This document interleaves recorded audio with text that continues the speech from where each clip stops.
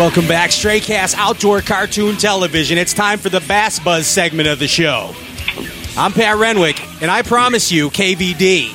And tonight, we have KVD, the star of the hit show LA Inc., Kat Von D, live on the line right now. Yes. Yeah, give it up. I mean Kevin Van Dam. Kevin, are you there? Yeah, man, I'm here. Kevin Van Dam, welcome to the show, dude. How you doing, man? Oh, man, we're having a good day. Nice. Excellent. Hey, what's going on? What are you doing tonight besides talking to us on the phone? Give us a little insight on the KVD life. I have a good friend of mine that is retired today after 25 years of working for the fire and police department here in Kalamazoo. And, so he's actually fishing a bass tournament right now as we speak. You guys did a little fishing. And I've been getting ready. We have a big grad party for my two boys on Friday this week, so we're just been kind of getting ready, doing a little bit of celebrating before we got to go back on the road next week for Bassmaster Elite event in New York. Yeah, you're going to Lake Kajagoogoo next week, right? You're heading out. Cayuga. Bless you, Kevin.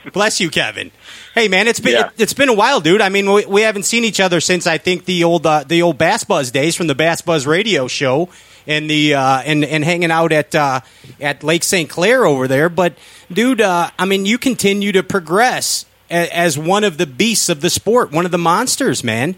And I want to. Well, I'm always trying. Yeah, you sure are, dude. You sure are. I want to ask you something. Now, wait, what year did you actually become a professional? It was like what, early '90s? Yeah. I started in 1990, actually. 1990. Okay. Now let's talk about the origin of Kevin Van Dam. Let's talk to us a little bit about the year before you turned to pro. What was going on in Kevin Van Dam's life?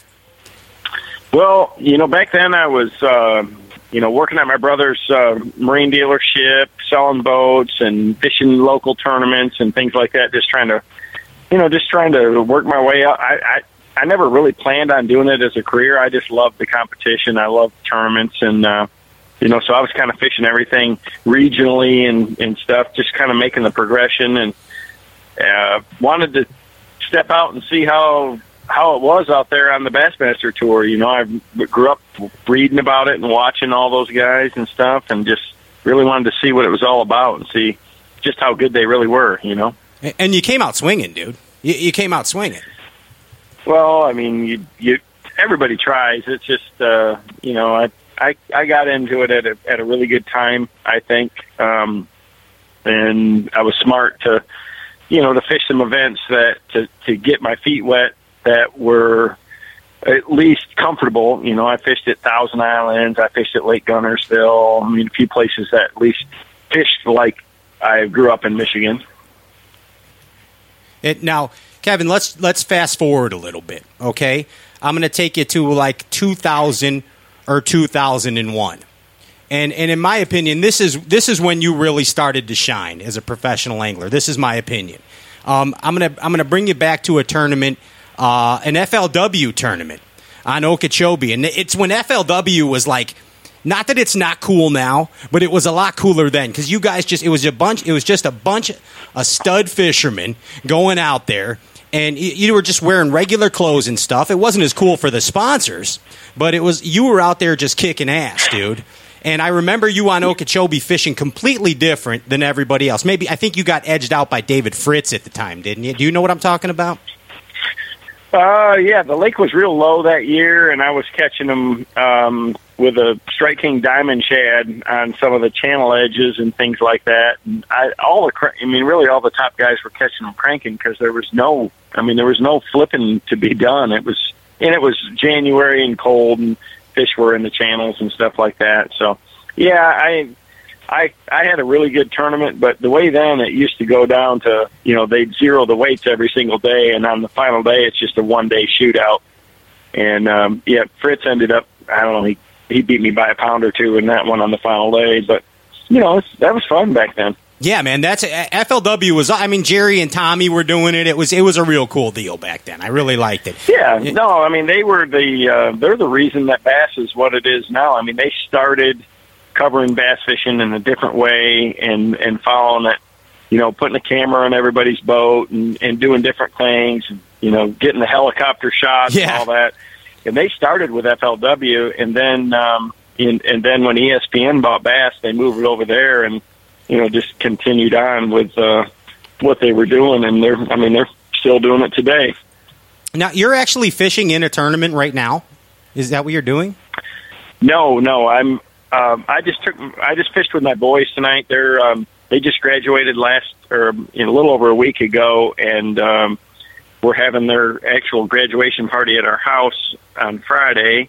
But we're kind of meeting up with my buddy who just retired, so he graduated from his midstream life. Nice. Like I say, 25 years for the city of Kalamazoo for fire. They're a combo force, so they do fire and police both.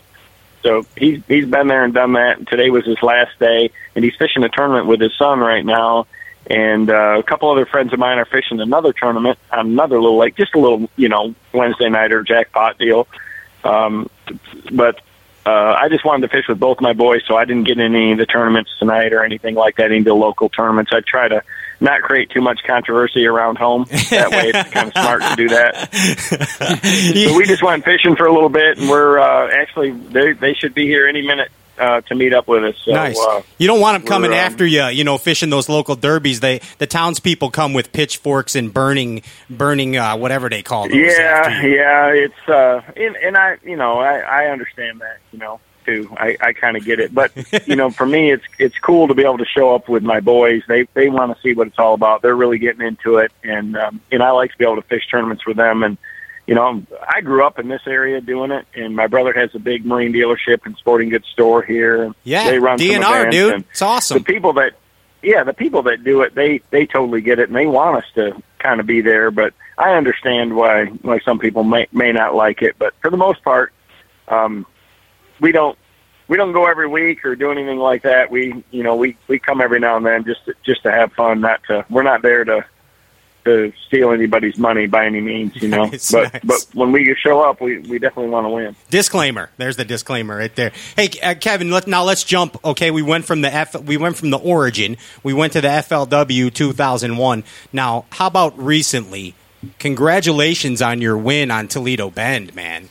Awesome, dude. That was a big week for me, for sure. You try all the time. Believe me, that's the way I want every event to turn out, but it's tough, man. These guys are phenomenally good, and you got to kind of have everything line up, and it's just the way the week lined out. And I was talking about it earlier today. I was doing my blog for Bassmaster, and it's just one of those things that now the field is so good that you almost to win, you almost got to be one of the top guys, really fishing your strengths and doing what you're really good at, because there's somebody else out there that is probably better if you're not the best at it.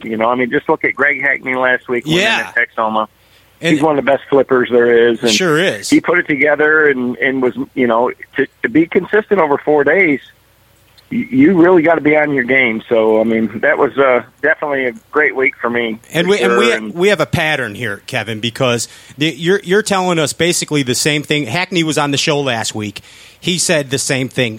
Your buddy Jeff Crete was on the week before, and they all said you have to be great and catch every fish that bites, because there's somebody out there that's going to do it, and there's so much knowledge and so many good anglers right now that the competitive professional bass angling profession is so competitive right now. It's such a good field.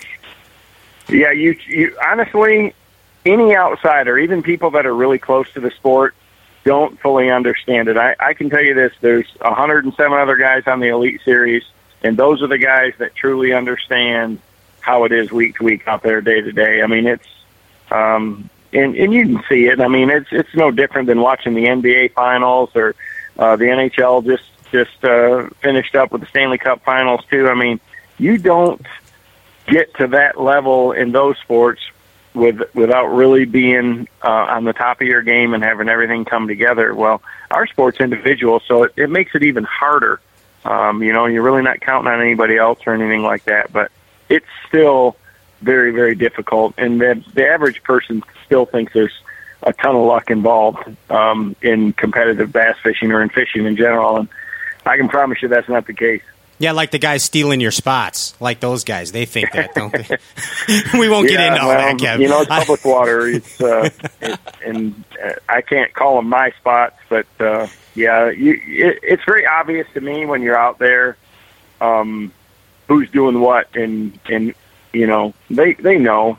So it is what it is. It's a progression in the sport that I don't care much for, but it's something that you have to deal with. It's just like the weather or a flood or other fishing conditions. It's something that you have to factor into your game plan, and you got to be able to overcome it.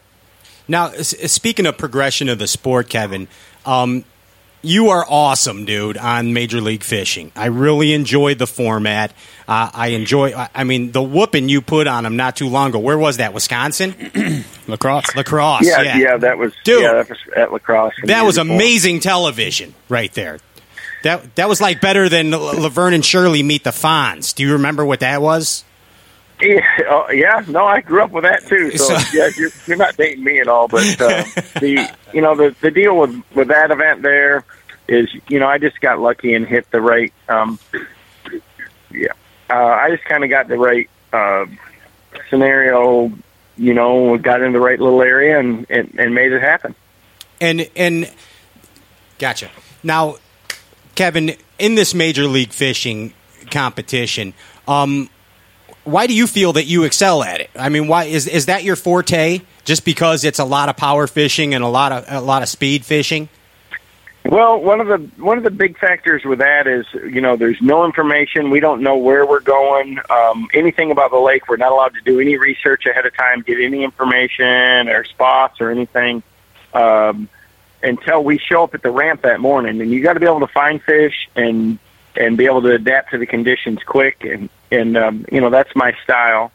I may not win them, every one, but I generally don't miss the mark. I'm pretty quick at picking it up, and so it does fit the way that I like to fish, and that's not always the way to be in a Bassmaster Elite event or an FLW event, but in that format, it's a different strategy and different things, and I've had a lot of success there, because of it. But you got to make a good educated guess, and a lot of times, you might be spot on.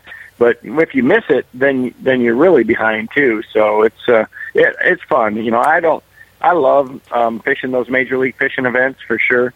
They're very different than an Elite Series event or a Bassmasters Classic or anything else like that.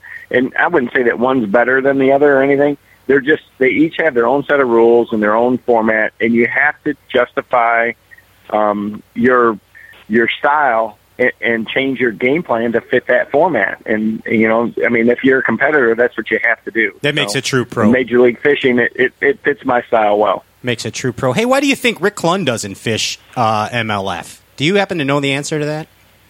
Well, you have to. You don't just fish it. You have to earn your way into it. And but Gary or Boyd would let him in. They would let him in. No, you got to earn your way in. You do. You can't let anybody in. I mean, we have a qualifying criteria for it and a process to do it. And to be honest with you, Rick hasn't asked to be part of it. I know that because I'm part of the, I'm part of the organization. So, most of our guys out there, I mean, we spend a lot of time on the road, and Rick's at that point where he's not looking to spend another 4 weeks a year on the road, I guess. Right. He travel a lot. So absolutely, I think he would not excel that he at couldn't that. do it. Yeah, but no, it fits his style for sure. Absolutely. Do you hate to fish slow, Kevin? Does it drive you nuts? Hate it. It just, like, you don't, if it's a flip bite, are you like, ugh? Yeah, well, no, I don't mind flipping. There's a lot of things. You can fish a lot of slow technique and do it fast. It just depends. So, dragging a dang Cinco or something like that is horrible to me. I don't want to fish something that's painfully slow. And my foot starts twitching because I want to hit the trolling motor, and it's god awful. It's no, that's not my gig. Hey, Kevin, give your fans a little bit a tip or a little bit of advice about a way that they could catch some bass. A clue. How could a bass clue a fisherman in on how to catch it? I know it's kind of a broad question, but what's something that the ordinary weekend angler might overlook that could cue them into what a bass is doing that day? Well, the biggest thing that I think that a lot of people don't understand is how important making a good, accurate, quiet presentation is. You can get a ton of bass to react to a bait just by surprising them that there's something in front of it. So making a really good presentation that's tight to the cover or the spot they're sitting makes a big difference. Most of the times when you get a bite from a bass, he's not biting your bait because he's feeding at the time. It's a reactionary or a shock factor that gets him to bite.